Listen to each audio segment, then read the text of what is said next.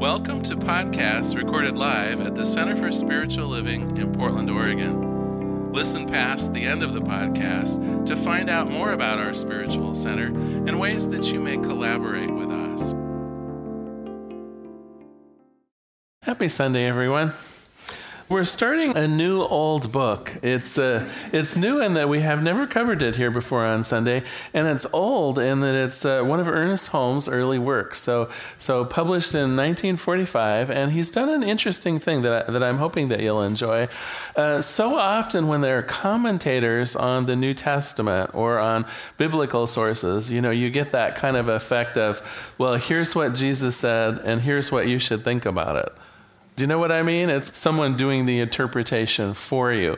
And what I think is interesting about Words That Heal today is that instead of doing that, he really is giving you the code for interpreting some of the writings in the New Testament yourself. So it's giving you a little bit of a key so that you can do your own analysis of the words of Jesus. And so I think we'll have some fun with it this month. We start out with, first of all, the promise of the book. Does everyone know what the promise of a book is? So whether it's fiction or nonfiction, whether it's a romance novel or whether it's a mystery, usually on the back will be the incentive to buy it. And I call that the promise, right? If it's Tom Clancy, it'll be, this is exciting and your heart will get pumping. And in the case of Ernest Holmes, maybe not quite that, but I'd like to read a little bit of the foreword. So the foreword is from Dr. Michael Beckwith, who has one of the largest Science of Mind churches in the world. And he had the honor of writing the foreword to the book. And I just want to read a little bit of it because I think it has a nice promise in it. He says, Jesus the man fully awakened to the universal presence within. With one hand in the hand of God and the other in the hand of humanity, Jesus performed his work, commanding divine law from a consciousness of divine love. He taught the theology of joy, a spiritual philosophy about the unity of all life and how it can be permanently actualized within our own consciousness. Oh, there's a little bit of the promise here. And then finally, Dr. Beckwith says, through his profound embodiment and practice of the truth teachings of the Great Wayshower, Dr. Holmes himself experienced a spiritual realization. Words That Heal today show us how to change our thinking and thereby change our lives. So there's the rest of the promise. And the first few chapters of this book, I think, are particularly important because they kind of set the stage. They kind of explain through a discussion of really what God is, how we can approach both the divine in terms of a devotional practice or in terms of us relating to our higher power, but then also how we can begin using that connection in a practical way on the planet. And he simply divides it up. Ernest Holmes says it's about love and it's about law. And so let me read just the beginning of this little bit from Ernest Holmes as he begins to talk about Jesus' teaching, and in particular, our connection, if you will, to our higher power. He says it will be easier to understand the teachings of Jesus if we come to see two fundamental propositions of his philosophy. First, that God is spirit. God is infinite person. It's universal presence. This divine presence is the loving parent mind, present everywhere, just as life is present everywhere. The divine presence is itself warm, colorful, personal, immediately responding to us. And then he goes on to say, to this we should add the other great concept of Jesus, that the universe is also a government of law. If this were not so, the universe would be a vast chaos, perhaps filled with love, but chaotic nonetheless. And so today we're going to talk about these twin concepts of love and law. And I've heard them phrased a number of different ways. If you've read a fair amount of Ernest Holmes, you'll realize he talks about this concept of love and law in a variety of his books. In one place, he talks about commanding divine law from a consciousness of divine love, and that's the piece that Beckwith picked up. But he also talks about it in the Science of Mind textbooks as love points the way, and the law gets it done. And so let's spend a few moments today talking about these two aspects, if you will, of God. So what does it mean, do you think, when both Jesus or Ernest Holmes, for that matter, makes the claim that God loves us? I remember the first time that I read that, I was kind of like, well, that's interesting and all. But I think I was trying to think of it as though it were a human loving another human. And so I think that was my downfall in not recognizing that there is a kind of divine love. And if we look beyond our own personal loving relationships with other people, that we can probably get a better sense of it. And many of you know that in the New Testament, Jesus generally refers to God as our Heavenly Father or the Father. And I think this is interesting, and I want to spend a moment talking about that, because in Science of Mind, we never refer to God as a He. You'll notice I'm really like a gender neutral kind of guy. I do not believe that there is a man on a golden throne that's looking down on us in some strange, creepy, paternal way, getting ready to lay down the law, right? And so that too, when I read this, it's like our divine Father or whatever, I'm kind of going, oh gosh, are we really stepping back 35 years? But what I began to reason was that the concept of father was very different a couple thousand years ago.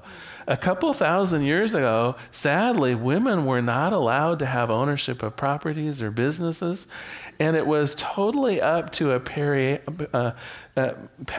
help me with the word, patriarchal, thank you. The father, the head of the household, being a man, was not only responsible for his own children and his own blood family, but the good ones were actually responsible for all kinds of servants and shirt-tail cousins and even people who were just homeless in the community. And so the idea of the father 2,000 years ago didn't mean really dad as much as it meant the loving provider of my extended family. And the men who weren't good at that actually were punished for it. There's all cases in ancient society for men who were not good providers, who would not stand up for providing food and money and material goods for not only their own children and their own blood family, but for others less fortunate in the neighborhood. There were actually laws that prevented that. So after I began to read a little bit more, the idea of the father figure, not the typical, well, how did your dad treat you, right? Because we all have probably a mixed bag on how our earthly fathers treated us. But the idea was that really an archetype as the parental figure, as always being love, always being support, always reaching out a hand to people in need, always someone that you could count on, and always someone who really would be there for you in a very visceral way. And so once I got used to the idea really of this more as an archetype and not meaning to represent my father, oh my gosh, it made reading the New Testament a lot easier. And Ernest Holmes piggybacks on that, and he says, that's the love. That if we ignore the idea of almost like a loving, nurturing parental figure, so often we might be throwing the baby out with the bathwater. That a big part of our connection to our higher power is love, not just the mechanical nature of the law of knowing cause and effect and those kinds of things. And that really one of the primary teachings of Jesus was, it's not just how to get things done, it's how you feel about it. It's how you really blossom under the guidance and love of our higher wisdom self, of that greater self that is beyond just what we know about ourselves. And so I want to share with you a couple experiences of my own of really the love of God. And I'll take one from early childhood. So my parents weren't much for church going, but my grandmother had a notion that everyone should at least have an experience of organized religion. And if I wanted to change my mind when I was a teenager, that would be a great idea. But she thought it would be cool if we would go to church together on Sunday mornings. And I got to tell you, the Presbyterian Church in Newport, Oregon was pretty righteous for a little dude. We had fun on Sunday mornings, right? We learned about all those Bible stories, and the teacher really was marvelous because she just left all the doom and gloom and, fire and brimstone. She just checked that in the hall. That's not for kids, right? The minister may be punishing the adults with that, but we're gonna have our Sunday school as a pleasant, a lovely thing. And it totally was. I was so captivated by the story of, Goliath and David and just so many of the Bible stories that she brought to light. And what I remembered always was thinking, truly how loving God was. That was my takeaway. And then the afternoon, Grandma and I would get in the car, and every Sunday we'd go on an adventure. We would decide ahead of time, do you want to go to the beach today? Do you want to go, to your favorite hamburger place? Do you want to go up by the river and catch crawdads? She was one of those grandmothers just filled with kind of fun and joy. And I remember just laying in the back of her car as we would be going to the beach or whatever, and I would just feel like I was held in the arms of love itself. Not only did I feel spiritually connected, and I suppose in my own 7-year-old way, right? I was kind of gluing God love and grandma love together. It's like, why not? That was my experience anyway of those afternoons, was that I was completely protected, completely loved, that I had a lot of choice over what was going to happen, whether we were going to, go to the beach or whether we were going to go crawdad fishing. I felt like the universe was there for me explicitly to enjoy, and that there was something greater than myself, in this case, mostly God with a little bit of grandma, was going to make sure that it happened. Oh my gosh, what a beautiful, beautiful image as a child that I had of God. All right, well, let's fast forward, say, 50 years. And I'll tell you another experience that I had about 15 years ago, quite a different one, but bear with me. So I had never been so sick in my life. And my impression is that every now and then they will release people from the hospital when they really should be holding on to them. Well, I think that was my case, because what I know was that it was kind of 3 days in the hospital, and that's what your insurance covers. You're good to go. And I spent the next 3 weeks in bed. And honestly, there was a period of about 2 or 3 days when I was pretty sure that I was just going to be dead. I really was. And I was living by myself. And I remember a couple days, I was too sick, literally felt like I was in too much pain and nausea to actually pick up the phone and dial 911 if I had wanted to. It was just the way things were.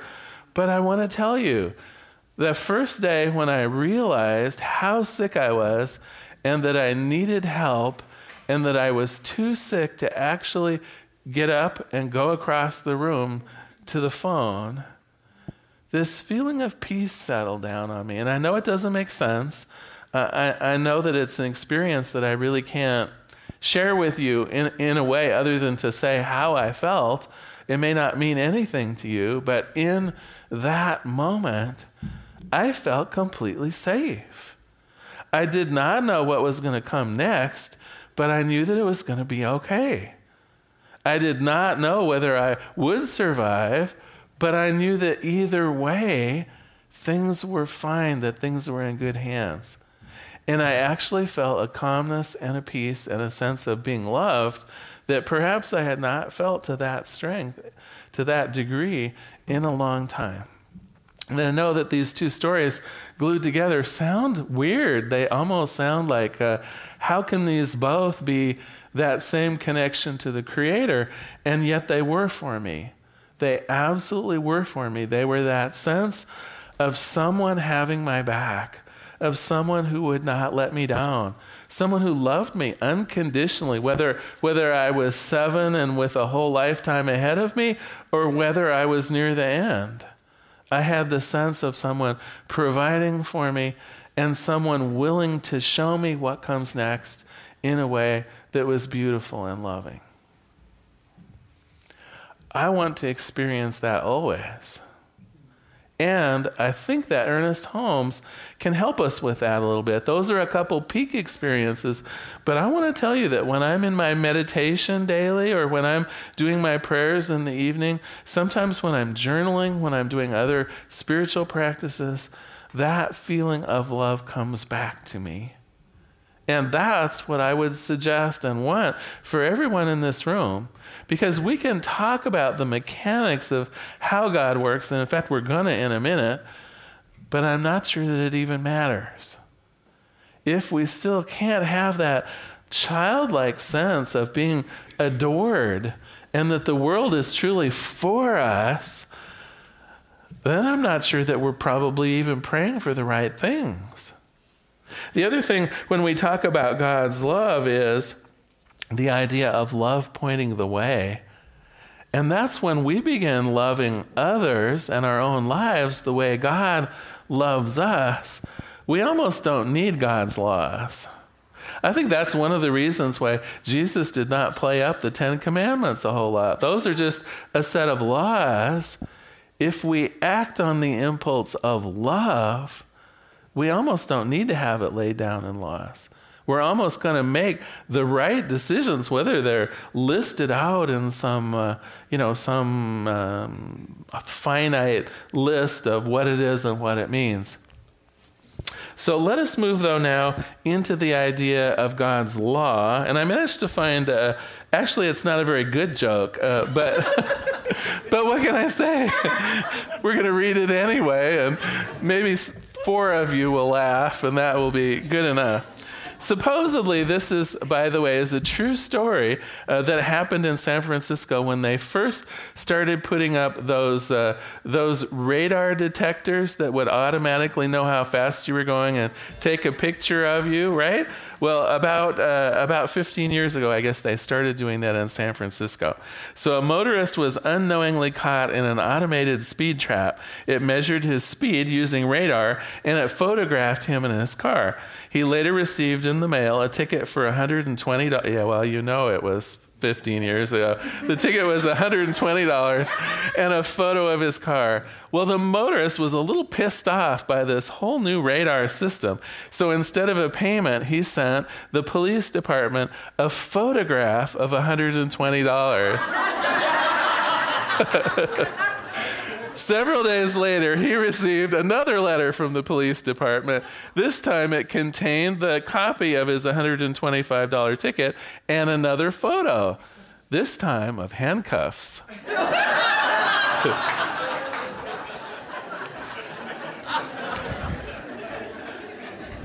So I have good news and I have bad news for you. God's law kind of works the same way. Now, the good news is you can always count on it, right? You don't have to worry about whether the policeman has the radar gun angled wrong, and you don't need to worry about whether it's calibrated or not. It's just a machine, and it's going to take the picture. And in the same way, God's law is all about cause and effect. So let me talk to you a minute about the idea of God's law. It was probably one of the greatest gifts that God gave to us is, of course, our free will. But to keep our free will from going kind of riot in the world, there was a little string attached to our free will, and that is what we sow is what we reap. What's going on in our mental frame of mind, our mental causes, will outpicture in the world back to us as what our life is going to be. So Jesus, the master teacher, called it, basically, it is done unto you as you believe. So what you believe on the cause side of your own mentality will outpicture, it will be done unto you in the real world. So how does this law work? Well, it's pretty easy. That which we hold to be true and believed and well formulated in our mind is what we can expect to see in the world. And that's, of course, the primary teaching also of science of mind, that as we see it in our mind, we begin to see it in the real world.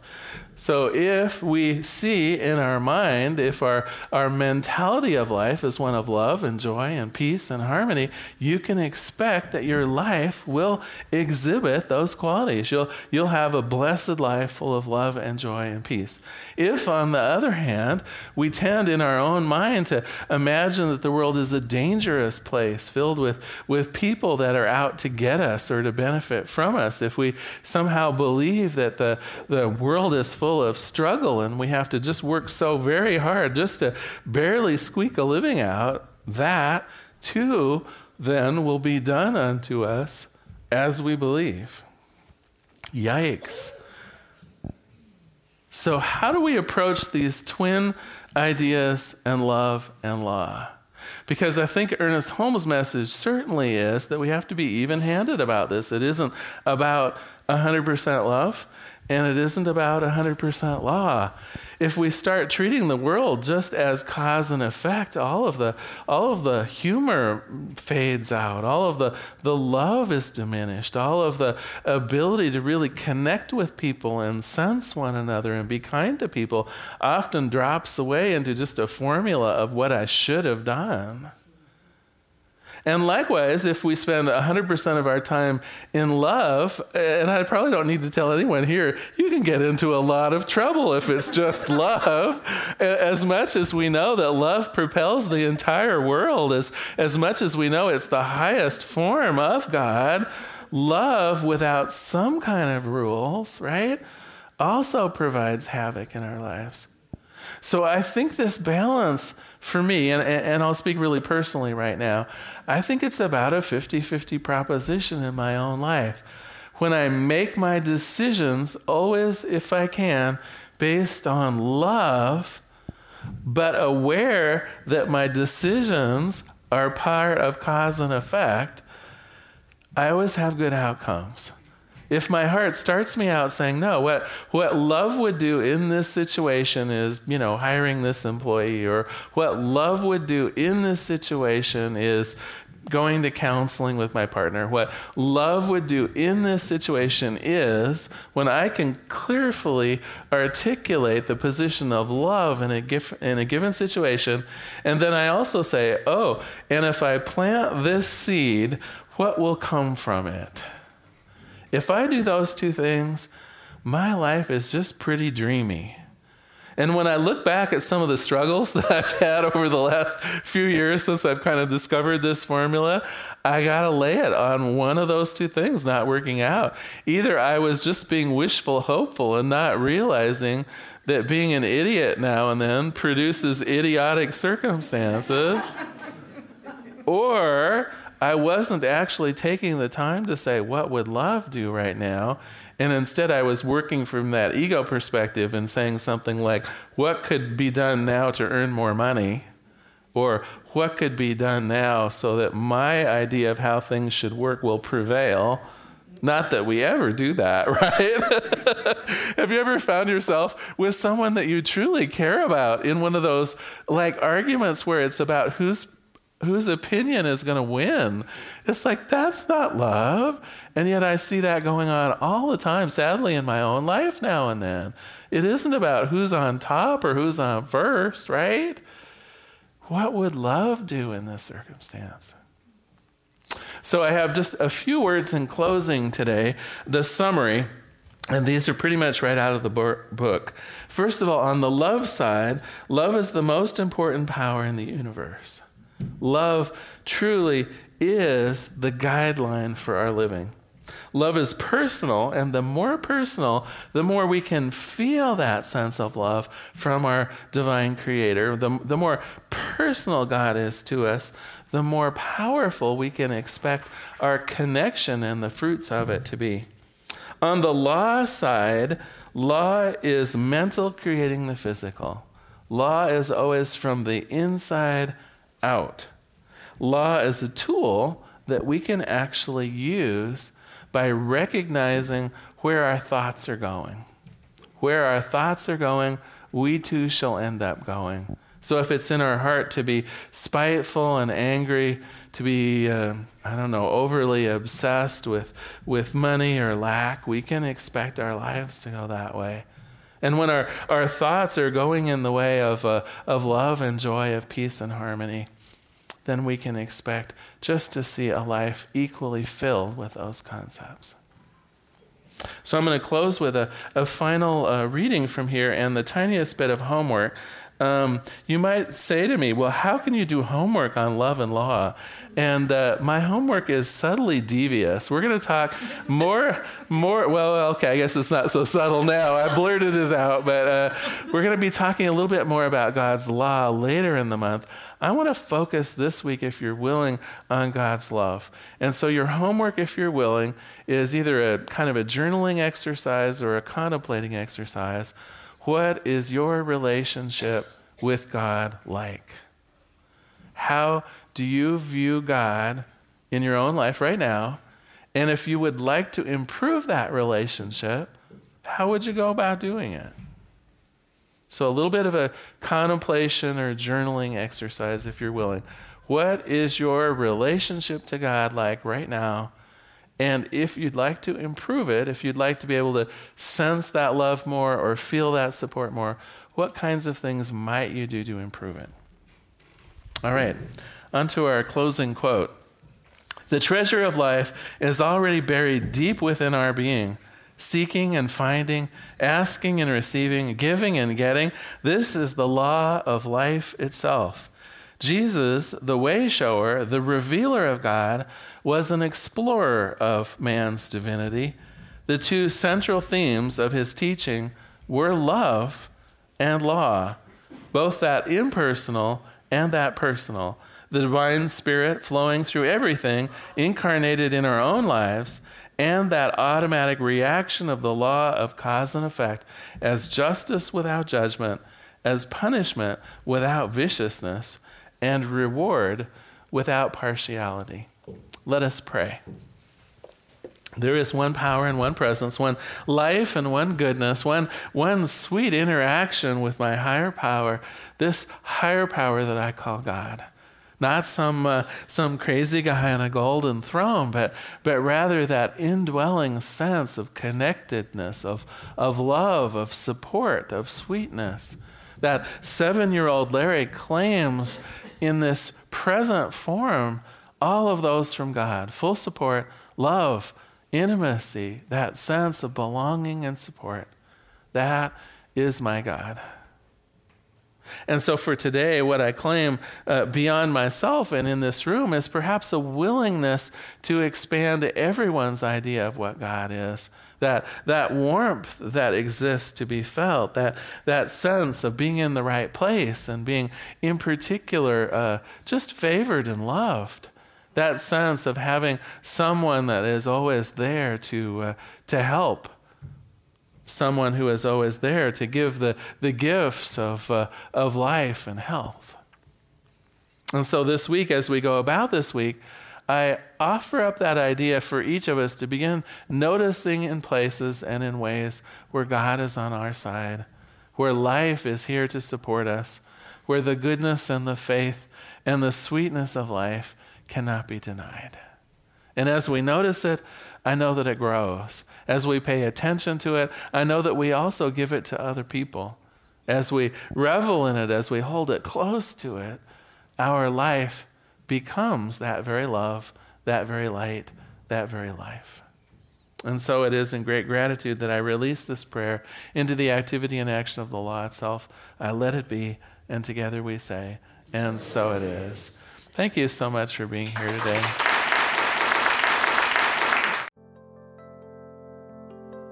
We hope you enjoyed today's podcast.